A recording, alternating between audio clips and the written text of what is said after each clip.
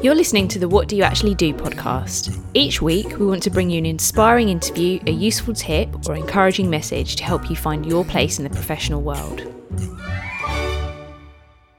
Just a quick note to add that this interview was recorded before the global pandemic. Hello and welcome to this episode of What Do You Actually Do? My name's Kate Morris and I'll be your host today. In today's episode, we'll be talking about working in the pharmaceutical sector. Today we're joined by Tom Ronson, who's a process development chemist at AstraZeneca. So Tom, what do you actually do? Hi there. So I work as a process development chemist in AstraZeneca, the pharmaceutical company, in a department called chemical development. So we're responsible for kind of designing, developing and optimizing manufacturing routes for active pharmaceutical ingredients or APIs. So these are the actual drugs that are then turned into drug products, such as tablets or injectables or inhalers. Some of these are in clinical trials, and others are already kind of commercial products already on the market. So our key kind of responsibility as a department is primarily to make sure that enough of this pharmaceutical ingredient is manufactured to supply the clinical trials and to supply the market. So does somebody approach you saying, we want to develop a drug to deal with this issue, and you start to research and trial that? Or are you coming up with ideas for new drugs that could be created and what they might be used for? Yeah, so very much the first one. I guess Okay. When most people think of a scientist working in a pharmaceutical laboratory, they're probably thinking of what we describe as a medicinal chemist. So that's somebody making a large number of compounds and then testing them against cells or perhaps animal models and trying to discover a new drug.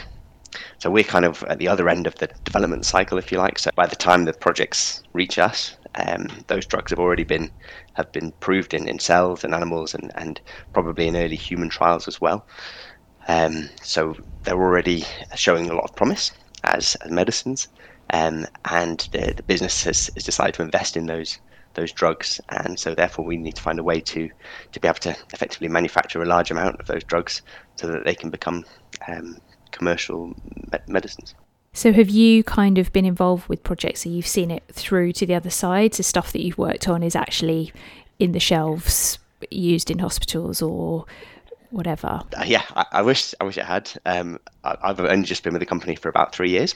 Okay. So it's not a huge amount of time, and drug products take an awful long time to be developed. So I think it's typically 10 to 15 years, and, discovery to having a final commercial product. Yes, it's a very long process. Of course, there's a lot of testing that needs to be done to prove that a particular drug is effective and safe, as it rightly should be. So yes, it's a huge effort, and no, unfortunately, none of the products I've worked on have made it to market just yet, but fingers crossed. Give it another 10 years. Yeah. So how does that feel then? Is that kind of, are you okay with that? Is it frustrating to feel like, I want to see the impact of this? Or is it, you understand that's just the way it works and it's still satisfying to know that you're contributing to this bigger picture? Absolutely, yeah. It's really motivating to think that you're working on a product that could be helping patients. Yeah, no matter how far down the road that might be. You're watching these products go through their clinical trials and go through their various hurdles. There's a lot of excitement around when you get the readout from a clinical trial, although we're not directly involved in the trials. Obviously, that's a separate part of the business that would conduct those. We watch quite closely the outcomes of those trials because obviously that will have an impact on what we do.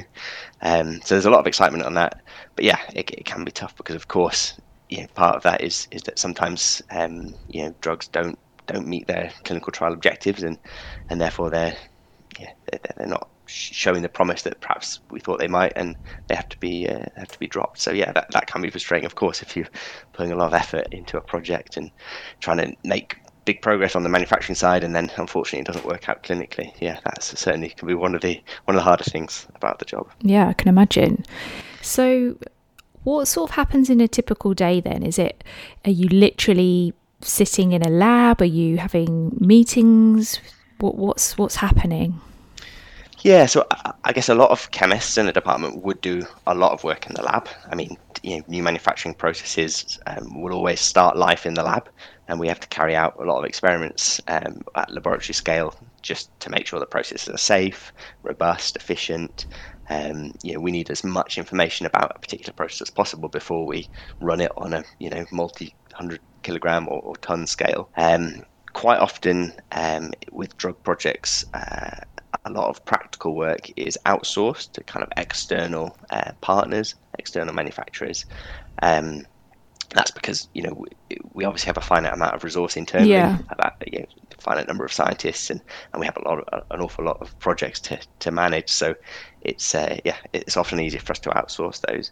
And so in the case of my current project, a lot of that work is outsourced. So I spend a lot of my time meeting with the external partners and reviewing their technical reports, providing them with feedback and suggestions, but also working with other scientists internally. We're really multidisciplinary department. It's certainly not just chemists that develop these processes. We need analytical scientists, we have process engineers, we have crystallization scientists, just within our department, but then we also obviously have to work across the business with people from other departments. So formulation, so the people that will actually make the tablets or make the injectable, process safety, who have responsibility to make sure everything we do is safe, regulatory, who are responsible for interacting with the regulatory authorities who will ultimately approve the drug as safe and allow us to supply it to patients. Sourcing, who are responsible for making sure we have the raw materials we need to manufacture the drug. And so it's huge multidisciplinary effort, and so we talk to other parts of the business an awful lot to coordinate and make sure what we're doing is in line with what the kind of overall project and business objectives are. So are you having to remember to consult with all these different colleagues? Are you kind of overseeing the project, or are you one part of the puzzle and there's a bigger force above you kind of managing the overall project? Absolutely, yeah. So the project is a huge thing across the business. With all the clinical aspects, the manufacturing aspects, the regulatory aspects. My responsibility is very much from the technical side. So responsible for the actual chemistry of the manufacturing process, and then through the kind of project leaders, I will interact then with the other departments across the business to make sure my part is done and they make sure their part is done, and together, therefore, we can get the drug to the clinical trials and to the market. So although I'm sort of leading the technical aspect of the project within the department, so not leading the project as a whole. That's a huge undertaking involving hundreds of people. But it's interesting though, because it sounds like really a team effort, and you're having to collaborate with so many different colleagues who've got different objectives, and I imagine different specialisms and therefore different understandings, and possibly even different agendas for what you're trying to achieve. So there's a stereotype of a scientist kind of just working in isolation, discovering this or working away on this one little thing, whereas actually it sounds like a big part of your job is working with others and understanding the work of others and helping them understand your work. Absolutely, yeah. I'd say that's a really key skill for a scientist working in this kind of commercial industrial setting. So you absolutely have to be able to communicate, even quite difficult technical aspects of a project to non-specialists, and make them understand why you need a certain thing, or why you need, for example, budget or resource to do a certain thing, and why that's important, and what the risks to the project might be of not doing that, even though those people may have no technical background and as you say, might have conflicting viewpoints or motivations from their aspect of the project as well. So absolutely, that's obviously the traditional scientific qualities you might think of, attention to detail, analytical thinking, problem solving. They're really important for the technical aspects of the job. But effective teamwork and communication are really, really key to kind of making a drug project a success. Absolutely. So what was your starting point then? Where did your interest in pharmaceutical industry come from? So I guess I've always had a strong interest in chemistry. So I did a chemistry degree for my undergraduate, and then I came to York to do a PhD, which I really enjoyed. After that, I went on to do a postdoc. Yeah. Also in chemistry. So, yeah, I really enjoyed it. But at one point, I realised that a kind of purely academic life probably wasn't for me. I wanted to use my chemical training in a kind of much more applied way to solve problems in the real world. And I think the pharmaceutical industry really fit that bill very well. I mean, yeah, good manufacturing processes are absolutely essential in making sure that enough patients have access to high quality medicines, while also minimizing kind of environmental impact of those manufacturing processes. So, that's what really appealed to me. And when I applied for the job, I didn't have any experience of pharma or industry at all. Oh, really? But I decided just to have a go, and I was lucky enough to get the job, and then from there a lot of it's just been kind of on the job learning. Is that quite typical for people to be able to enter the sector without having done, a placement year or something like that, or an internship? Yeah, definitely. I mean, we employ scientists at all levels, right from post A levels, as kind of chemistry apprentices, through graduate roles and also postgraduate roles. So yeah, absolutely. There's no kind of typical person, if you like. Yeah. So there's different starting points, and it sounds like a lot of it is because it's obviously you need technical knowledge. It's about that technical knowledge, and you can train someone on how to apply it in the business setting. Absolutely, yeah. I'd say if you've got a kind of strong scientific background, you're interested in science, that's the starting point, and everything else around the business and the commercial aspects and all that can certainly be learned on the job. Yeah. So you did a postdoc in Belgium after your PhD. Did that sort of experience help you decide you didn't want to pursue an academic career and that it was the more industry based that you wanted to go? Was that a sort of a turning point for you? Yeah, that was probably the point where I really kind of understood where I wanted to go with my career. I was lucky enough to get a position at the University of Antwerp in Belgium, and this had been a kind of an ambition for me. I'd always wanted to live abroad. I'd never lived outside the UK before, and I worked in a big international research group in Belgium, which was a great experience. I got to do some really interesting science and working with a really varied group of people from all over the world, and it was really moving outside my comfort zone. You get an awful lot of perspective, I think, when you go into a different country, or at least I did. Teaches you a lot about yourself, and so I guess it was in that time that I had that perspective, and I understood that probably carrying on in an academic career, so becoming a lecturer or an academic, probably wasn't what I wanted to do long term. And so I started then to explore other things. So what do you say you really love about your process development work, and what's the kind of the worst bit of it? So I mean, I guess as I've touched on before, that the team working aspect is really brilliant. I mean, the sense that every person in this kind of project team plays a small part, but the sum total is to kind of bring a new medicine to market and to patients, which in many cases can have a huge impact on patients and on their lives. That aspect is really, really good. Watching the project progress through its various hurdles and clinical trials, as I said, is exciting.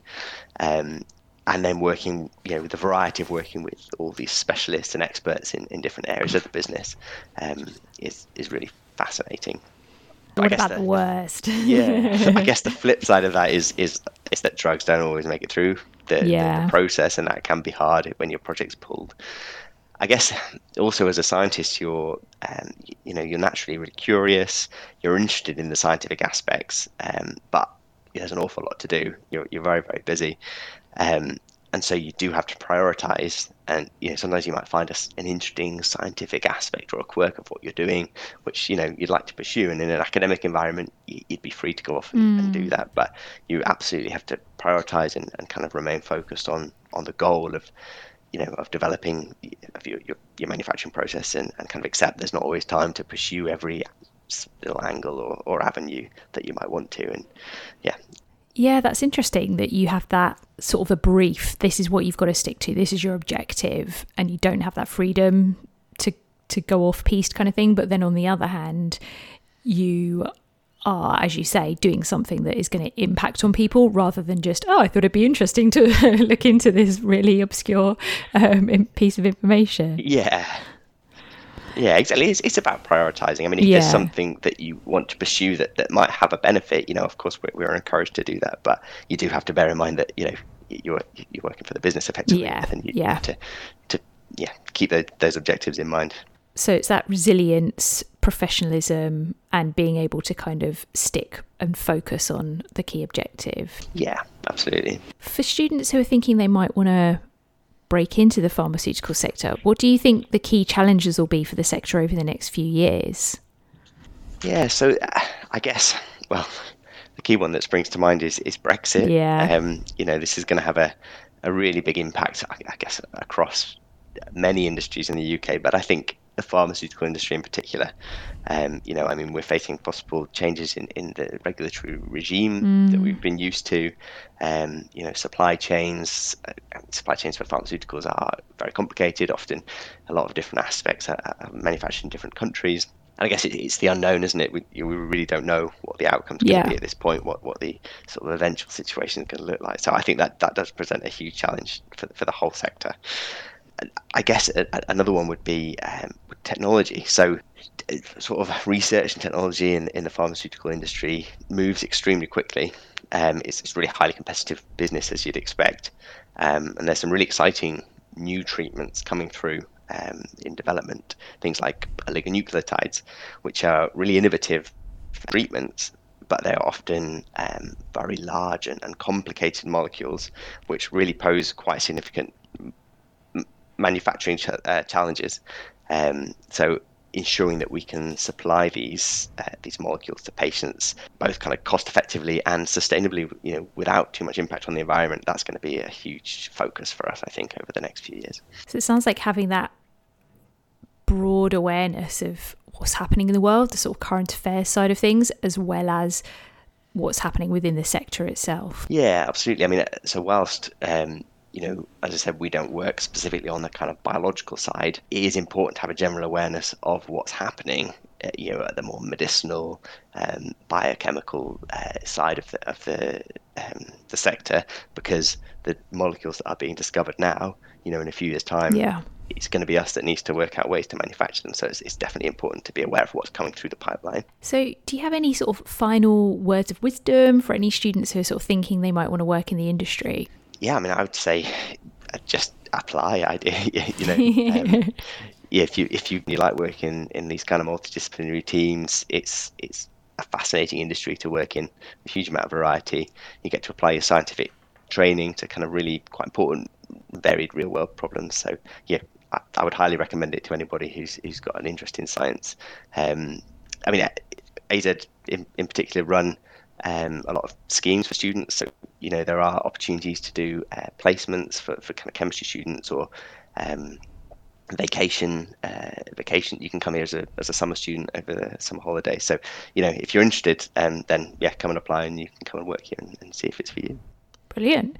Well, I'll put some links to the AstraZeneca careers section on their website, along with some other relevant links to the things that we discussed today, with a full transcript of today's show.